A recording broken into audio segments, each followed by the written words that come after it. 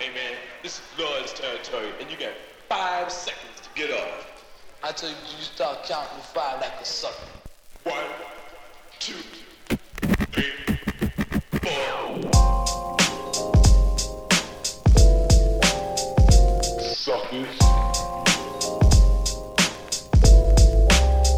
That's right.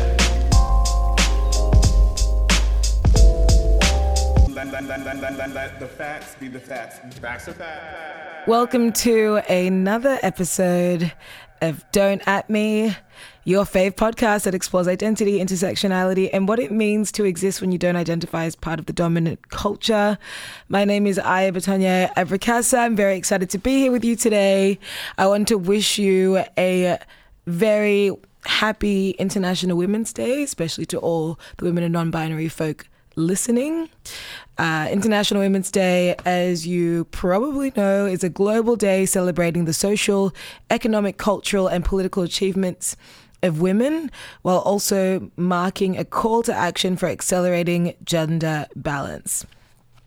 I personally am a big believer in gender equity because I do understand that depending on how your identities intersect, you may have different needs.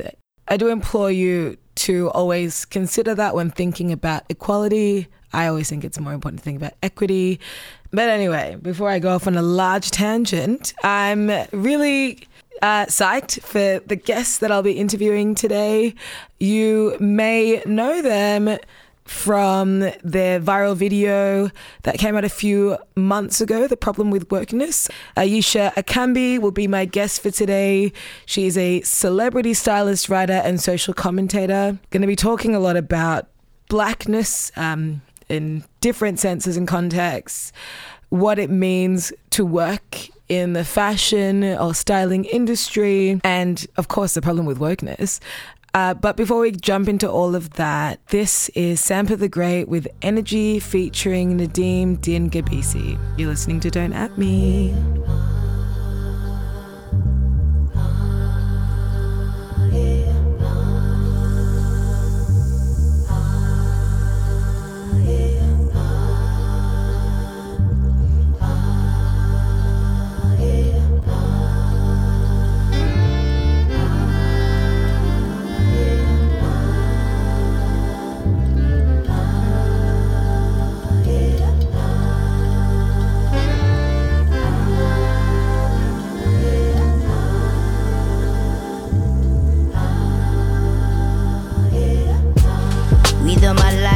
Nation. You realize all the time we wasting. You realize all the pain we facing. Please pour a cup feminine libation.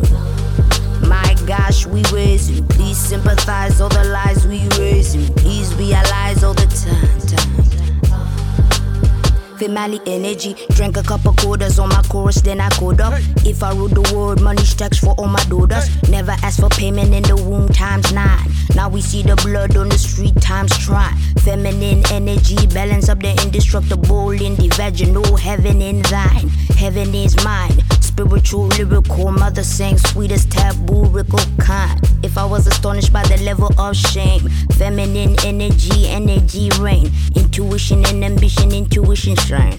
Intuition and ambition running through my veins. Pour out the love, let the healing begin. The birds and the bees ain't got nothing. The birds and the bees ain't got nothing. Energy.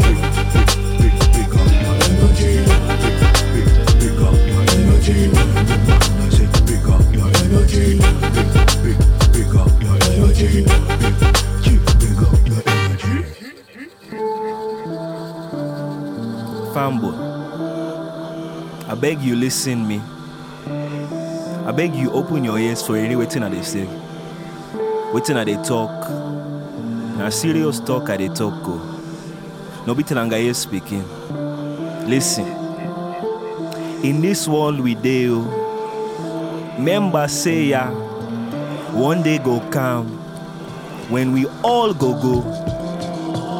Before long, we go meet Mama Godo. When we dey meet Mama Godo, tell me, waiting, you go say. We the my life jam nation. You realize all the time we wasting. You realize all the pain we facing. Please pour a cup feminine libation. My gosh, we raising. Please sympathize all the lies we raising. Please realize all the time. Female energy, 1 shot, 2 shot, 3 times sorrows. Carry all the weight of the world on your shoulders. Give a couple crowns to the woman who had bore us. Told us, focus, love and support us. Magical, umbilical, my universe is radical. Introduce the nation to embracing what is factual. Feminine energy, almost mathematical. You can't really sum up what is infinite and valuable. Feminine energy, balance up the indestructible in the vaginal heaven in thine. She sing a melody to pass the time. Give us her energy so she heal mine. If I was astonished by the level of shame, feminine energy never shame again. Rain, tamed, brain, praying, intuition and ambition running through my veins. Pour out the love, let the healing begin. The birds and the bees ain't got nothing. The birds and the bees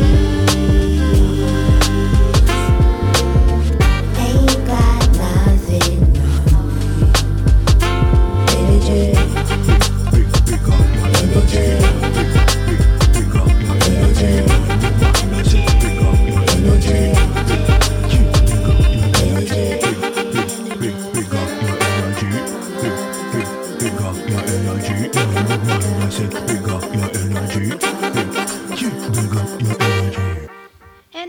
As I mentioned before, if you're not aware, my name is Aya Batanye, and I'm here with Aisha Akambi, celebrity stylist, social commentator, and writer. So, what are some lessons that you feel that you've learnt recently in relation to anything? Maybe what I've learned is that if you travel, if you're privileged enough to travel, and it doesn't change your perspective on a lot of things, and I think people travel with their eyes closed.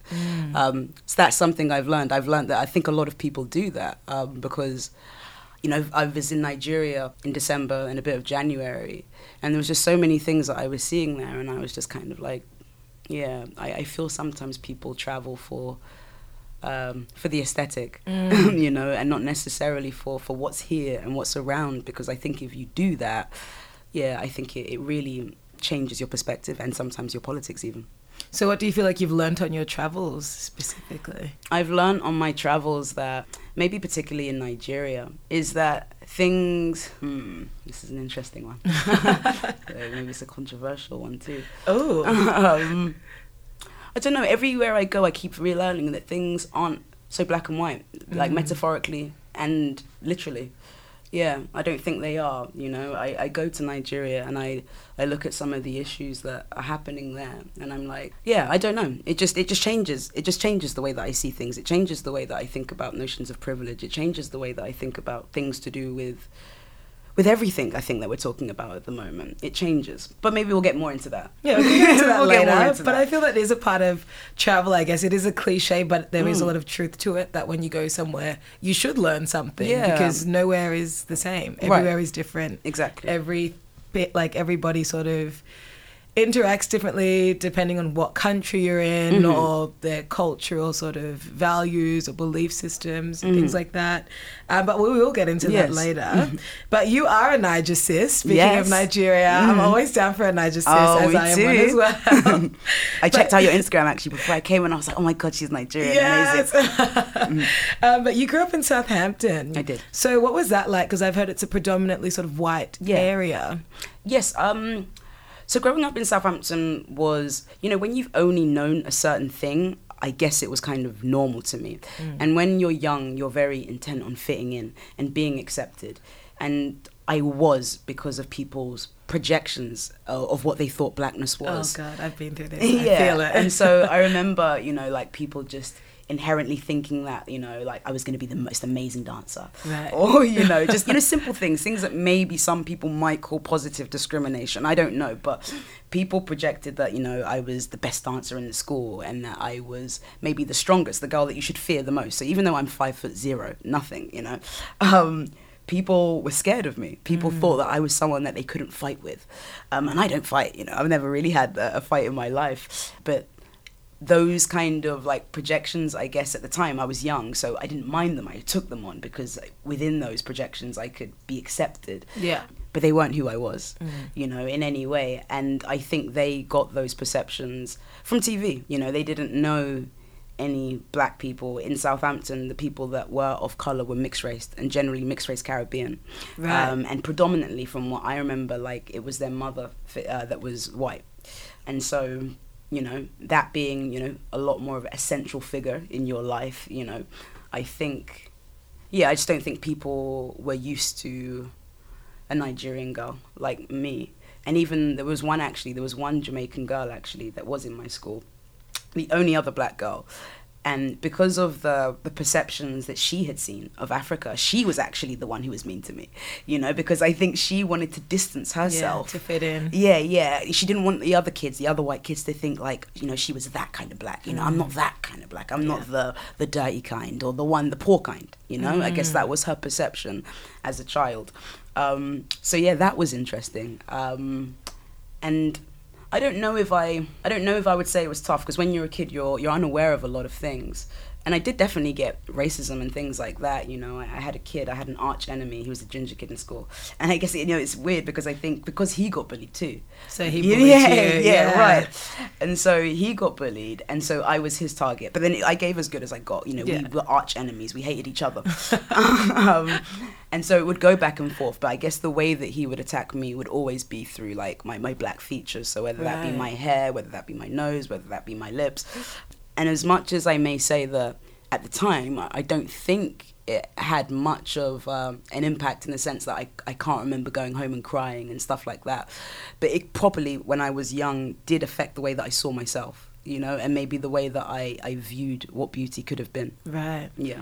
It's so funny that you say that, because I feel like I've had a very similar experience, even though we live on like opposite sides of the world. Interesting. Yeah, because I went to a high school that was predominantly white with one other black girl who did definitely distance herself from me. And I was like the poor weird version, and she was the cool smart version. Where was she from? Country-wise? She was Nigerian. Oh, she was Nigerian too? I know, which was why it was so disappointing. Yeah, interesting. You know, like now we're fine, but at the time it was really strange. And the fact that my skin is so dark, she was lighter the skin than me. So there was a lot of colorism that came into it as well. So it was a very interesting situation. And I feel that I embodied this whole idea of the strong black woman, quote unquote, because that was something that was placed on me. How did you sort of, I guess, come to terms with that? When did you have that moment in your life where you were like, wait a minute, this is wrong. I'm not going to sort of fall into these stereotypes that people are placing on me. I'm my own person. I think also being queer and knowing that from a fairly early age, I think that is something that probably helped in that transition. I was never the traditional image of what maybe people call feminine, you know, and when you're young, that's hard because, you know, when you're young, you don't always want to bring attention to yourself, and you don't want people to ask you questions. You don't want people to potentially poke at your sexuality and stuff like that, especially at that point I hadn't accepted those things about me. And so, but I knew I couldn't be like other people in terms of how I dressed. I knew I wasn't comfortable in what a lot of people would consider traditional femininity. And so I just decided to take myself out of the race, you know. For me, you know, some people kind of say, like, you know, if you can't beat them, join them. But I was like, okay, if I can't beat them, then I'm just going to be me. You know, I'm just going to do something completely different. So I'm not even in that race. I'm not in the same lane, you know. I'm just going to be my own ball of weirdness. And people won't even expect, you know, me to do what they're doing or to act how they're acting or to enjoy what they enjoy. And so I think clothing was the first, and maybe that's how I led into my career, but I think clothing was the first instance of me feeling like I don't know. I had a defense, you know, and I had an identity within that that was different from other people, and I got confidence through that. And now you're a fashion stylist. Yeah. So you've been doing that for how long now? Maybe about 10 years. Wow. Yeah, So yeah. what was your first break? How did this all happen? I first actually met Labyrinth. Cool. Yeah, that Yeah, was my yeah. first break. And I remember at the time, I had an ex whose brother managed him. And back then, you know, he wasn't famous. He wasn't doing much yet. He was always a producer, you know, and he was always doing things on the underground. And anyone who was on the music circuit in London knew who he was. But it hadn't taken off yet. And so he was shopping around for a deal at the time. And he was getting hit with a lot of the time that people loved his music and understood it, but they didn't necessarily see him as an artist, you know. Right. Sometimes with record labels, you know, you can assume that they're very ignorant and they want to see a whole package. Yeah. And so I suggested to him and his manager at the time, because I was interested in fashion. I didn't study it or anything like that. I did media and cultural studies. I didn't have any formal training in fashion. But I thought, I knew that the way that I dressed myself made people react to me differently for whatever reason. You know, that taught me something about the world and maybe how fickle the world is. You know, people, because I maybe dressed in a way that people didn't expect a young black girl to dress, it made people want to give me opportunities. People just took extra interest in me. And so my interest in fashion and style was more about that too. More than it was fashion, actually. It was more about the perceptions that people give you. And I wanted to be able to see if I could maybe do this for someone else, you know. If I've done it for myself and it makes people want to give me opportunities, how about if I could package this for other people? And let's see if maybe black UK music has the chance to cross over, you know, internationally and be better received. So I suggested that I style him, made a mood board. I didn't know what I was doing, made a mood board, cut some things out of magazines, and I was like, yeah, this is what you're going to wear. They took a chance on me, and he so did. awesome. Yeah, he did. He got signed, and I've kind of been working from ever since. Damn, that's so wild, but that's really cool. I Yeah. love that so much. But working in the fashion industry, I can imagine it's quite an interesting place to sort of navigate, right? Especially with recent controversies with like Moncler and Gucci. I feel that racism is quite prevalent within the fashion industry. How do you navigate that as a black woman? You see, I would say that I'm more of a commercial stylist than I am a fashion stylist. So Okay. a fashion stylist is the type who does work in fashion and, you know, works on like runway shows and things like that. Whereas I work more within music. Okay. I work within music clients and things like that, because for me, like I said, I don't know if I'm as interested in fashion as I am in style. You know, for me, fashion is very different. Fashion is that kind of thing that tells people what's on trend, who to be, how to be, what size you should be. Right. You know, it's very at odds with a lot of what my values are. And so although I have dipped in fashion in some ways at points in my career, it's not an area that I try to stay. But having said that, there are still many instances, maybe not that I face, where I can see instances of blatant, you know, racism. There are photographers, for instance, in the UK, and probably not just the UK, who don't shoot black skin. Really? They don't. No, because they don't know how to light it. Wow. They don't know how to. They just don't. That's the thing. Maybe didn't now. know that. Yeah. Maybe now, because how the world is, Yeah. and you know, we're not very forgiving on people who can get away with those kind of attitudes. So maybe now I think people might feel the need to improve on those skills, or even just like hairdressers who are said to be like, you know, great at everything, but they don't know how to work with black hair. Oh, yeah. I've You know, definitely come across that. Right, yeah. right. That's a thing that happens, and they don't feel that they have to know, which I find, you know, interesting, because you won't often find a black hairdresser who's worth her salt who does not know how to work with European hair. True. You won't get that. So, yeah, those types of things happening I found interesting. But take it away, you know, in my industry, take it away from, let's say, maybe like mainstream fashion. I think one of the things that I found interesting being a stylist who works with music artists is you're often at the mercy of white record labels, you know, who've signed these artists and who have a perception about what they should look like, you know, who they should be, you know, based on their image of these people. And so as a stylist and not a fashion stylist, I personally think that my job is to kind of, in order to style people, is to find out who they are, what their values are, what they want to communicate to the world, regardless of what GQ or Vogue says is cool. But then you have sometimes you know, I can see people's prejudice or bigotry through who they think this person is. Right. You know, and, you know, I'll be working with some artists who are, let's say, soul singers or, like, you know, more jazz-orientated artists, but their record label wants them to look like a rapper.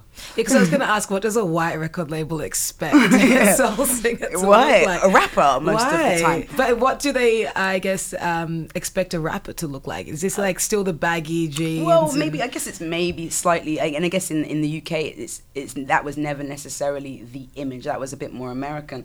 But maybe it was, you know, tracksuits, black, a lot more Right. black clothing. And when I say black, I mean the colour. Yeah. That type of thing. You know, I remember when I was working with Labyrinth in the beginning, he would always, whenever spoken about in media, he would always be referred to as a rapper. Always. Right. You know, Yeah, he which makes is- ballads. Yeah. You know, he makes ballads with like people like Emily Sandé and stuff like that. And so to see people call him a rapper was really interesting, you know, and it could really show me how some people can't see past, you know, their own projections. Yeah, right. Mm.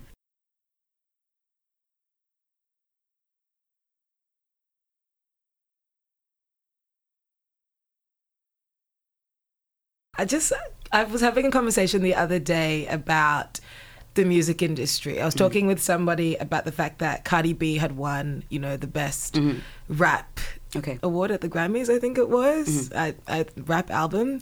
But the fact of the matter was that she didn't write any of her own music or Interesting. anything like that.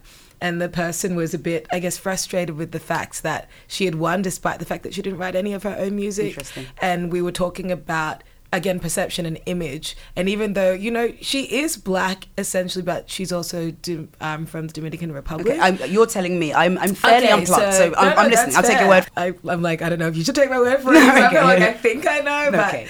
But I've heard echoes of this, I think. yeah, but so it's very interesting that she's been pushed to become this incredible star that people consider a black musician, similar to, what's that guy that she always sings with? He's like a singer. Bruno Mars? Bruno Mars, Okay. who emulates a lot of black culture, but is not technically black. I guess it's always a little strange to me that it's generally more palatable to not be black but emulate black culture.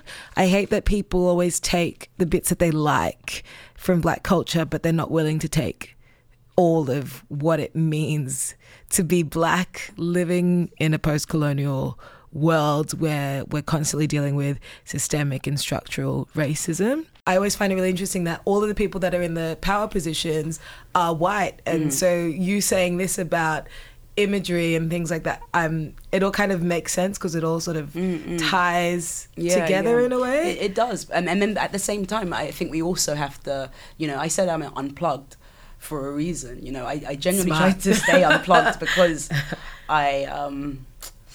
I really feel that sometimes like a constant exposure to certain images changes your perception of yourself. Totally. And so unless I can relate to something, you know, and I can't say that I do relate to Cardi B, I try not to Neither know. can I, yeah. I try not to know. But I think one thing I do find interesting about those people and those types of images and let's say, you know, the lighter skinned versions of lots of popular black artists is that they are still very heavily supported and adored and loved by black communities. True. You know what I mean? Like, we are some of the people that help to put them there. Most You know, I definitely. always think to myself, in times like this where we are in sort of like, if you like to think maybe a new black renaissance, you know, there are so many, I can think of so many like black female rappers, you know, who have emerged, who are incredible actually, that don't really get much attention. You know, someone like No Name or someone like... True, actually. I love Tierra No Name. Whack or Yeah. someone like... even Cupcake, you know, she's a bit left, you know, but still, she's still amazing. Yeah, She's killing it. right. Yeah. She's an interesting person, but people like that aren't actually paid much attention to, and I think that's interesting.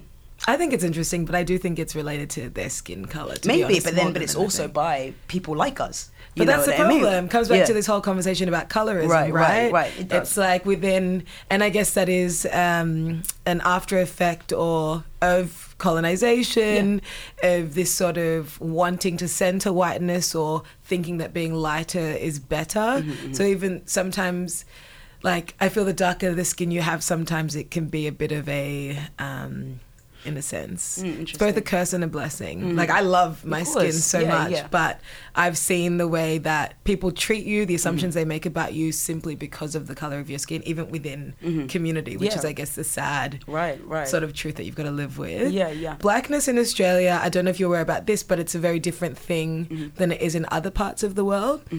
So recently Ta-Nehisi Coates was here, and I think he got a bit of a shock understanding what blackness means in Australia, because to be black in Australia is not just to be of an African heritage. It also means you're Aboriginal, Torres Strait Islander, or Pacific Islander as well. And even though your skin may not be black, if you are Aboriginal but maybe your skin appears to be white, you are still considered black. That's so cool. It's BLAK. Okay. And sometimes if you're talking about everyone that I've just mentioned, it would be BLA and the C in brackets and then K. So that's sort of a collective blackness. I find that cool because, you know, there are a lot of places in the world where they are historically mixed with black people. Let's say like a lot of the Latin American communities. However, they don't identify as black. You know, they don't. They are very reluctant to do that because, like we said, you know, colonization. And I guess a lot of us feel that. I don't know, to be light or to be white is right, you know, in whatever way. So a lot of people reject that. So for me to hear that there are people walking around with white skin who embrace blackness is very cool. I see you walk my way with that look on your face, You think I care why you say when it's clear I make you red? Why you have to go to that now? Why you take it too far? Why you wanna be cold? Always taking a stab in the dark. Why you wanna make me suffer? Why you gotta be so tough for? What's up? Why can't that be enough? You have found me in my leisure. My goodness, you don't know better. Want to see your love inside. I know you're hiding all your life. You will not leave me shook.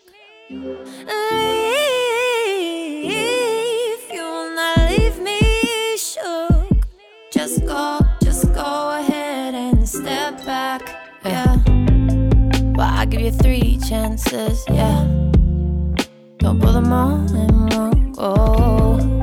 You gotta be quick,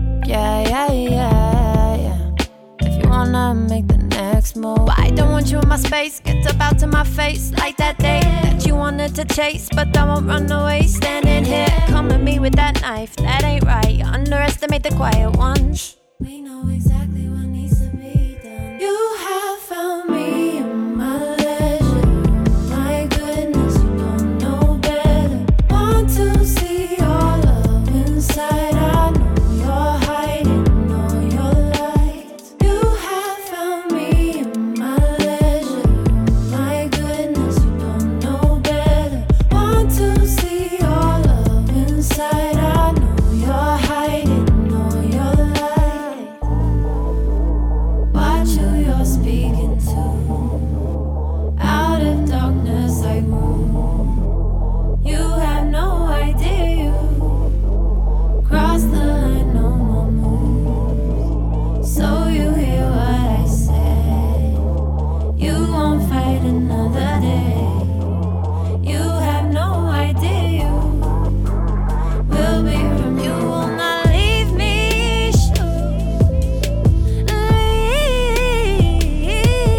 You will not leave me shook. Just go ahead and step back. You will not leave me shook.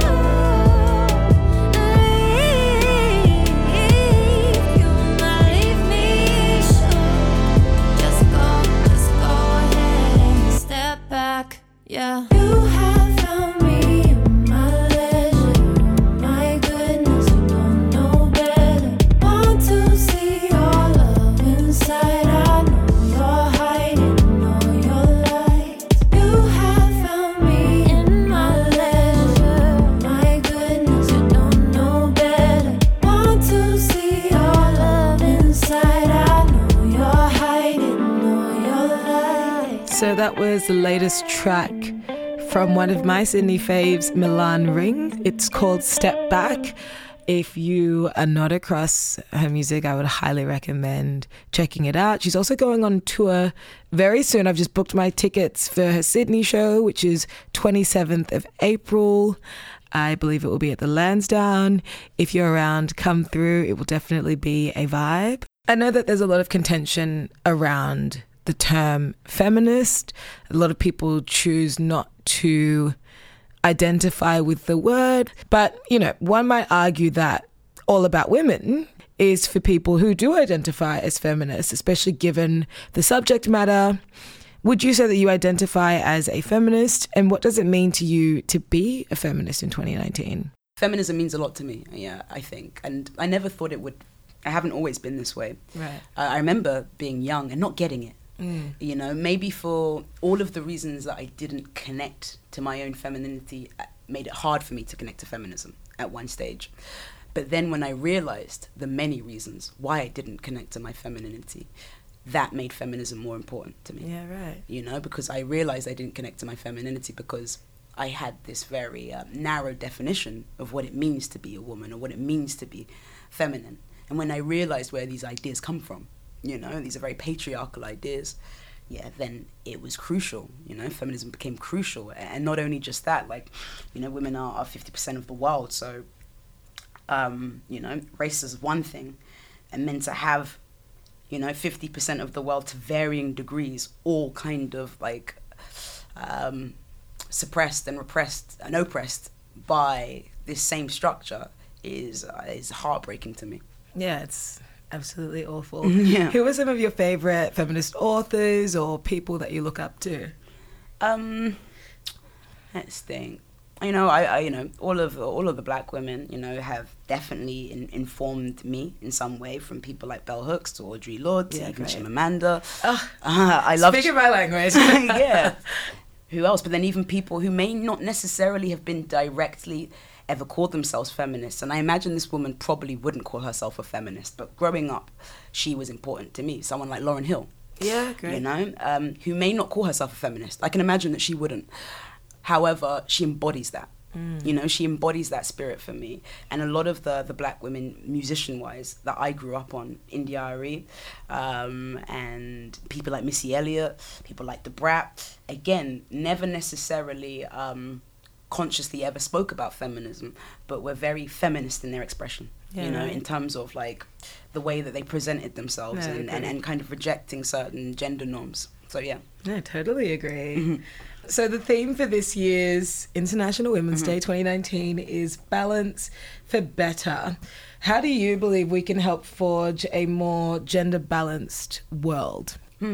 I think we can forge a more gender-balanced world when we start raising our sons and daughters the same, when we start kind of unlearning certain myths, when we stop saying that this is for boys or this is for girls, you know, this doesn't exist really. This is nothing but our imaginations. I think when we can stop doing that, I think that we'll get closer to having a world that is less coloured by gender and gender limitations and androgyny as well. Like, so I think, and it's happening anyway, but, you know, more sort of gender neutral clothing and things like that. More, you know, someone like me, I feel like it's, you know, although very much in my essence, I'm non-binary, let's say. Very much so, you know, like, I'm very androgynous. Like, a lot of places I go, people think I'm a dude completely. So I get misgendered quite a lot. However, as much as I think I embody a certain non-binary identity, I use the pronoun she and her as a way of affirming and reminding those who come in contact with me that, yes, women do look like this too. Yeah. You know, and for me, I think that's something that I'm keen to push, that, like, there is no such thing as what a real woman looks like, or what a real man looks like. I hate that so much. You know, I'd really love to, you know, actually I did the shoot actually recently in New York, and it was actually really beautiful. I had never seen anything like this. And you might know of the kid. His name is Desmond. He's 11. Oh, Desmond is amazing. Oh my God. Yes, I love Desmond. He was in a shoot with me. Amazing. And I just couldn't believe it. I couldn't believe that he was 12 and that, like, his mum was there. and she just completely allows him to be what he is. It's beautiful. You know, and, you know, I don't know if he's gay. No, I don't think that matters. You know, it's not, I don't think they have to have those conversations because she's allowing him to be who he is. And I think that was really beautiful. I think that was the first time that I've never seen anything like that. And for me, I think that's the wave.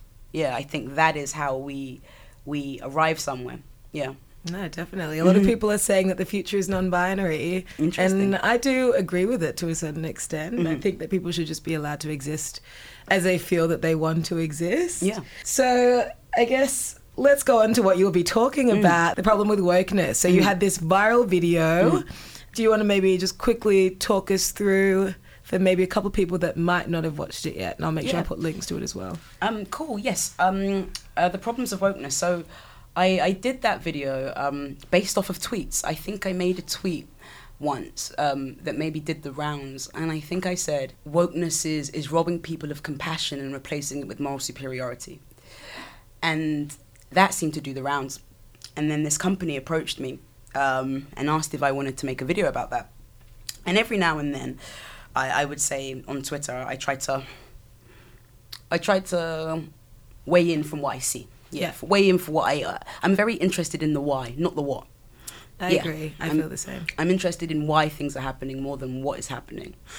And so I was seeing the way that conversations were being shut down and people aren't allowed to speak on this issue. And even if you are, you know, of the same race or of the same sexuality or of the same anything, but you have a varying different opinion from the majority, you know, how you're then relegated to the right. You know, you must be the opposition now. You are the enemy. I was looking at cancel culture. I was looking at all of those types of things. And yeah, I guess that's where it came from. Because I think I was understanding, maybe from my own mistakes and things like that no one's perfect. No, of course you not. know, and no one is politically or morally pure. And as much as I'm definitely for attacking the system and calling out oppression and attacking institutions and even turning our backs on institutions, maybe more importantly, the way that many things play out online didn't seem like they were the most helpful. You know? And so that's where it came from. So I made this video talking about the issues and how things have maybe sometimes they can feel like a school canteen where people are grouping on what they are rather than who they are. And I don't think that is the goal. And when I think about a lot of the feminists that I am inspired by, you know, people like Maya Angelou or people like Bell Hooks, you know, like they write with a lot of love. They write with a lot of compassion, you know. They do, as much as someone like Bell Hooks can be very critical. But, you know, I did read a book recently, I think it's Men and the Will to Change. And this was her, I don't know, she wrote about feminism, centered a lot actually on men and men's issues, and how women even play a part into that. But she just wrote from a really compassionate place. And I think that, you know, even when I think of someone like Malcolm X, who at one stage was potentially what some people might perceive to be anti-white, I wouldn't have called him anti-white, but he was pro-black, let's say, and pro-doing things for ourselves. But, you know, he never wanted to work with white people at a certain stage. And it was only when he went to Mecca and saw white people praying and saw that he could be brothers with these people that he came back and kind of had a difference and a change of heart, and he became much more of a threat that way. You know, when he was only talking about the issues and the struggles around black people, you know, they let him do his thing. But as soon as you're kind of talking for all oppressed people, once he saw that, you know, like maybe based on like a class kind of solidarity, he became much more of a threat. And so I think I'm only leaning on the people that I've read when I talk about compassion, when I talk about empathy. And I think that's needed in activism. I think that's needed in progression. And I don't see that often. So, no, I definitely agree with that. I've had similar conversations. Right. Because I think there is a lack of empathy and there's always ownership or, you know, I think you spoke on Oppression Olympics, that sort of trying to... outsuffer someone. Yeah, exactly. And I think that can be really dangerous. Oh my God, completely. And I do agree with empathy. However, I do think sometimes, I don't know, like when you've been going through something your entire life and you've been empathetic to people to a certain extent, or you've been sympathetic to people that maybe don't understand what you're personally going through, and I'm speaking as an individual, as a black woman, it can be hard sometimes to be consistently empathetic, especially when you're going through this. It's almost like you're going around in a circle constantly with different people that you meet. So how would you sort of, I guess, counter that? Like, would you say that you're always empathetic even when if you're having a conversation with one person and you've had this same conversation with that same person like 3 or 4 times? Because this is what happened to me actually with your video. There was someone that I knew who does happen to be white, and we always had these conversations about race. And he didn't seem to understand how, I guess, he had this sort of interest in taking photos of black people whenever he'd go to Africa. And that's fine, like, you do you. But the problem was he was going to every single part of Africa, right? So both the richer and the poor parts, yet he'd only take photos of the poor parts to put on his Instagram. And I found that really problematic. So I'd be like, look, I think you should show a holistic view of Africa, not just this side that we're all used to seeing all the time, like the impoverished children in the village. Like, why don't you also show your rich African friends that are out here being really successful? Because there's 2 sides to every story, right? And he'd get really frustrated with that and tried to act like I was morally superior, because at one point I was like, I'm just gonna have to eject myself from this whole situation because I'm frustrated and repeating myself to you constantly. So what would you do in a situation like that? Do you feel that you still have that empathy to continue that conversation? I try not to argue with anyone committed to misunderstanding me. Right. And a lot of people are committed to their own ignorance, or a lot of people are committed to their own worldview and they can't see past that. However, in a situation like that, I would have to find out his intention. I have to find out his intention for wanting to show poor Africa. Is his intention to be holistic, or is his intention to raise awareness about poverty?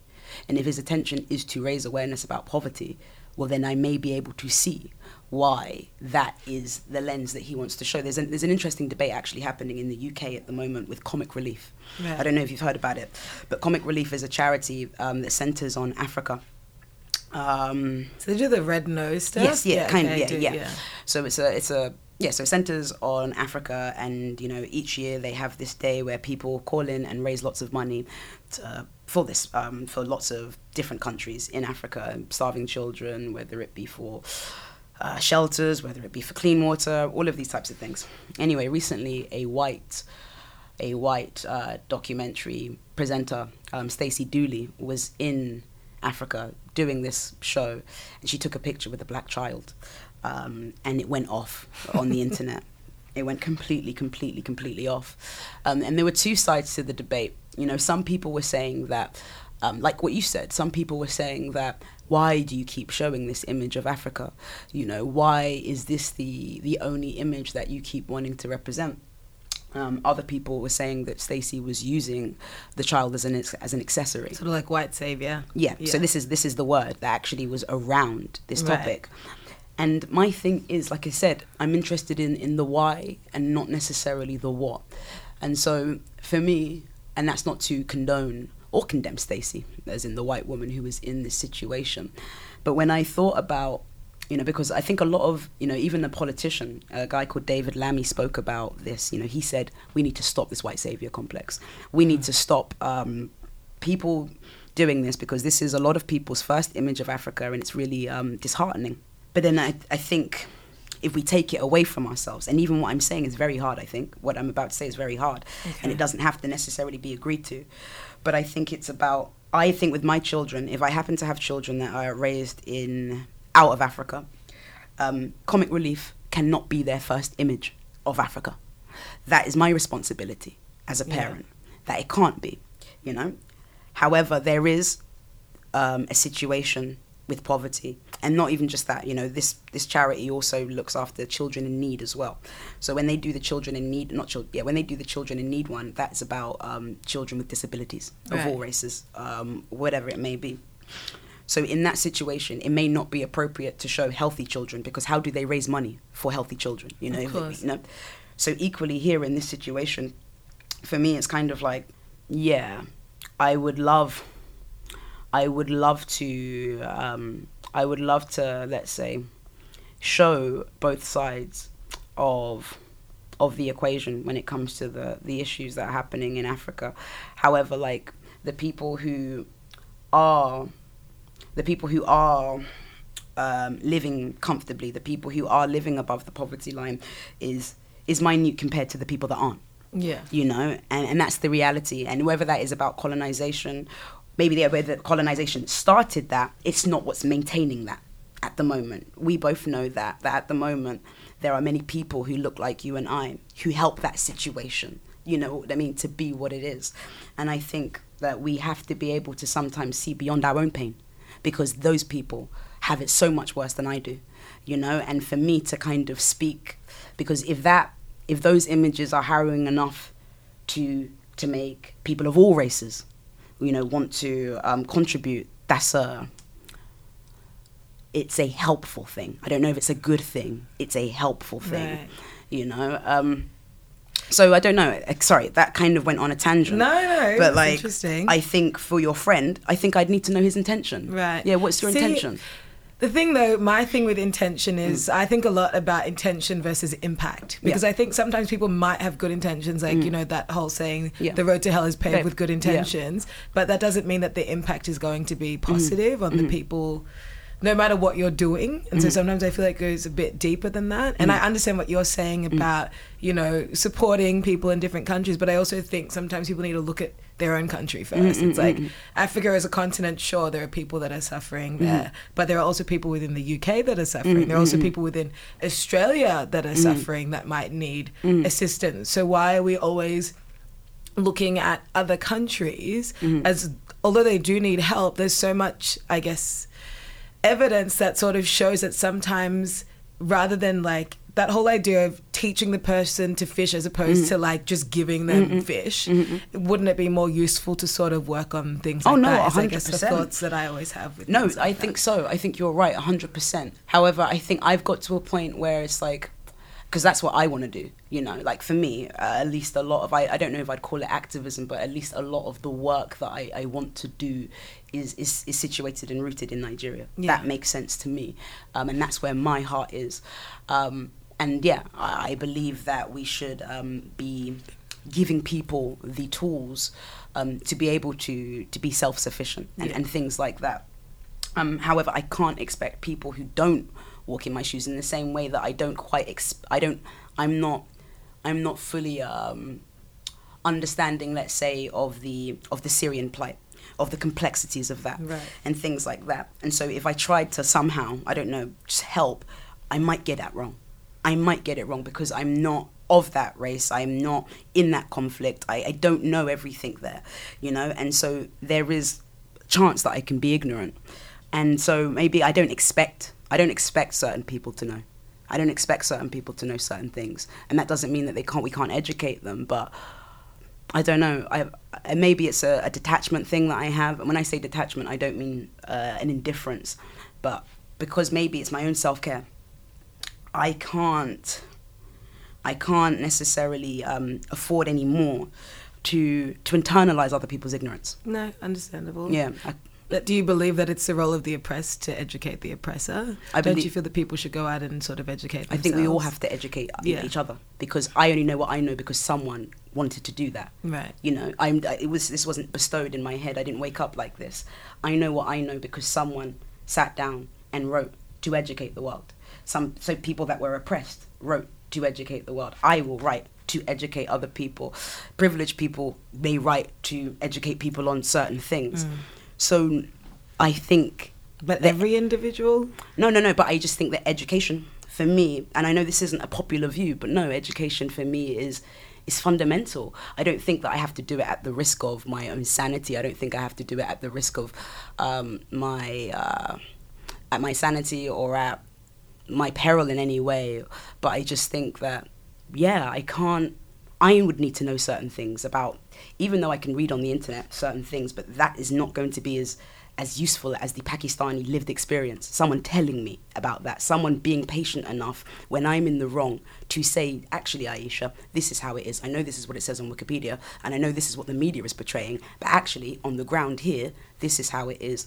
And I think if we can do that, I think, again, we're in a more helpful space. Not necessarily good or bad, because ideally, maybe have the knowledge, or maybe we'd seek these things, but we don't. Yeah. We all have a walking encyclopedia. We're all with an encyclopedia constantly. It's called Google, babes. Right, we all have it, but we don't all use it. No, that's true. We don't. And we don't use it to find out what's happening in Syria. We don't use it to find out what's happening in Pakistan. We don't use it to do all of these things, because everyone, to some degree, especially outside of what they call the Western world, is suffering. But we don't all do it.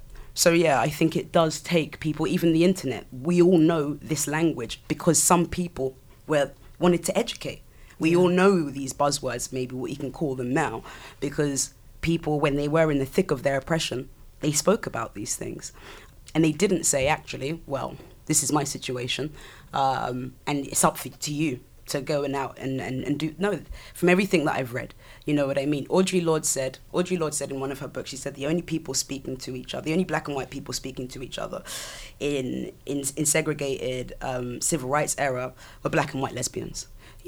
Like they were the only people who were trying to, and it doesn't mean there wasn't tension. It doesn't mean that at all, but I don't know, we have to start somewhere. No, definitely. I don't disagree. Yeah. Interesting thoughts. I liked that. So how did you feel when your video went viral? Oh, that was an interesting one. Okay, well, I'm quite an introverted person anyway, and I keep myself to myself for the most part, and I never expected it to do that. So when I first did it, I immediately wanted to retract. And not necessarily because of what I said, but I'm just like that with everything. I feel that. Yeah, it's a typical creative thing. You don't like anything that you do. You think you could do it better, blah, blah, blah, blah, blah. So I wanted to retract, but then I was like, Aisha, you do this with everything. You know what? Let it go. Put it out there. Just don't give it any attention. That was my thing. Don't give it any attention. If anything, just give it one retweet and that's it. And I think I did that. Didn't really see much about it, but not too long after, maybe 2 weeks after, I started noticing that I was getting a lot of followers. And that is somewhat usual, but not this amount. And I didn't understand where it was coming from. And then I was getting people compliment me and tell me nice things. And again, where is this all coming from? I never use Facebook, but I thought, let me check Facebook and see what's happening. And at that point, I think the video had been up for maybe 4 weeks, and it had maybe about 12,000 views at the time, but 1,000 comments and 1,000 shares. And I looked through the comments, and most of the people who were commenting were white, and I didn't know how to handle that. And I was very panicked. I was very scared, because as much as my thing is for everyone. I would say my message and what I bring, whatever that is for everyone. Maya Angelou says it better. She says, I speak to the black experience, but I'm always talking about the human condition. I love that. And I really resonate with that. And so that's what I do. I'm always speaking to the black experience first. Yeah. However, the human condition. And so when I saw that it was predominantly white people who'd really loved this video, I was anxious because I understand where I'm coming from, but I know that other people may not understand where I'm coming from, because I know it's very easy to say, oh, all these millennials, oh, everyone's so narcissistic, oh, just get over yourself, oh, back in my day, oh, I get it, you know what I mean? It's such an archetype. And I didn't want what I'm saying to come off in the same way. But when I was seeing that the majority of the people resonating with it were people that weren't like me, I believed that that's what they took. And I was upset. And I cried. I remember calling my mom, and I was like, Mom, I don't know what I've done. And my mom has never really cared about much of the stuff that I've put out on the internet, but she loved this. This was the first thing that she's ever loved. Lovely. And a lot of my Nigerian family, the first thing they shared, loads of people. And I said, Mum, I don't know what I've done. I feel like I might be an Uncle Tom. And she said, what do you mean? And I was like, I've said this stuff, and she was like, but do you believe it? I was like, yeah. But she was like, but black people, they're not, they're not saying anything to me, they're not resonating with me. But it's like, that'd be scary. But she was like, but do you believe it? And I was like, yes. She was like, and this is resonating with me. This is resonating with lots of people, live your truth. You know what I mean? Like, you have to be who you are. I don't want to be swayed by the current, I often think that popular ideas don't age well. No, I don't disagree with that. Yeah. And I have to, as best as I can, leaning on the shoulders of the people that have informed me, this is the way that I believe that we can move forward. And so she managed to calm me down. It took a while. It took a while before I got comfortable with that video. Yeah. You know, I only put that video out on my Instagram maybe 3 weeks ago. Right. Okay. Yeah. You know, it took a long, long time for me to get comfortable with that video because you know what, so many things happened. I had a lot of people from Australia, actually. There's a band, I really like it. There's a band called Sticky Fingers. Oh. Exactly. I didn't know. Yeah. But I didn't know. Yeah, okay. I'm like, you know now. Yeah, I know now. But there was a band. So, like, it was one song, actually. There's one song that I like called How to Fly. Yeah. And I remember, like, some of those guys followed me, and I was like, wow, this is interesting. Where's it coming from? I researched. And then I saw. Yeah. And I was like, oh, okay. You know, people who've caught controversy, not just those guys, a lot of celebrities who've caught controversy, you know, started following me, you know. And then I thought, this is a very, people on the right started messaging me. Oh, God. However, but this was a very interesting position for me because it was kind of like, here's me, I'm not on the right, you know, like, and here, I don't know, these people are clearly, I don't know, I think it's a very interesting and somewhat powerful position to be in because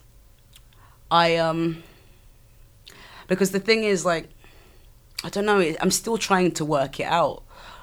You know, I'm unwilling to kind of, I'm very unwilling to do this whole thing of, like, if you engage with someone from this, then you are that. I'm not doing that. I don't think that's the case, yeah. But I do think that if you can listen to someone like me who is completely opposite to you, and I can also make you understand that outrage, because a lot of people don't understand where the outrage culture comes from. I do, you know, like I do. When you've internalized certain lies about yourself for your entire life, you've believed that you are something that you are not. You've believed that you are subhuman because of how the world's treated you.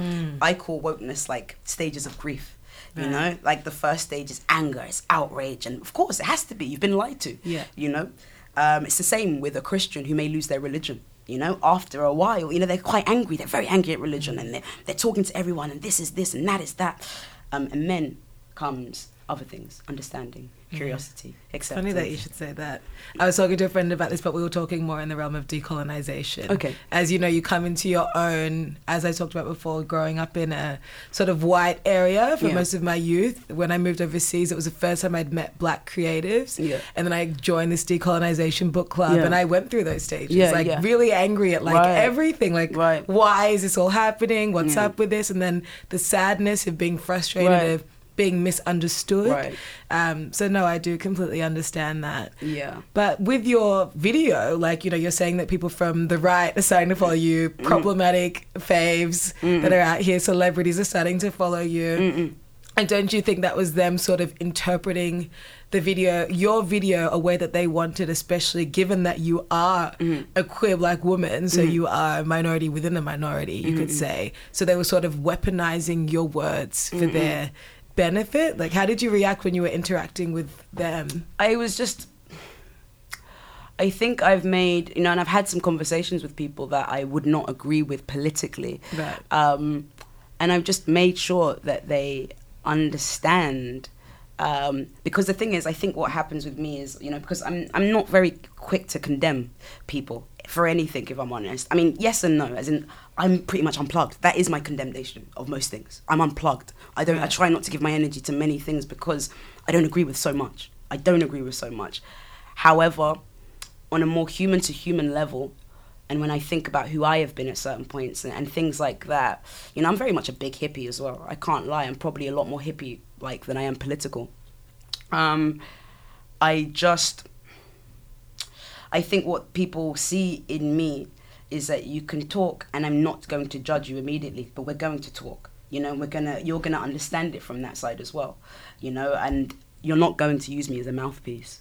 You know, like I understand. I get a lot of people would want to do that. Yeah. But no, it's not going to happen. I mean, fair enough, people are doing it. People are sending my video and doing what they want with it, but it's just like anything. I can't really control people's interpretation. No, you can't. You know, like I can only speak my truth. And I think the more work that I do, a lot of people eventually who may have bought into me because, you know, they think I'm their mouthpiece will eventually come off. You know what I mean? They will. Yeah, but equally, they'll and on hear you both talk sides, more, yeah. on both sides, you know Yeah. what I mean? There has been a lot of black people who may have, you know, I get it sometimes. I go into certain spaces with black people and they want me to have a certain opinion. I can feel that.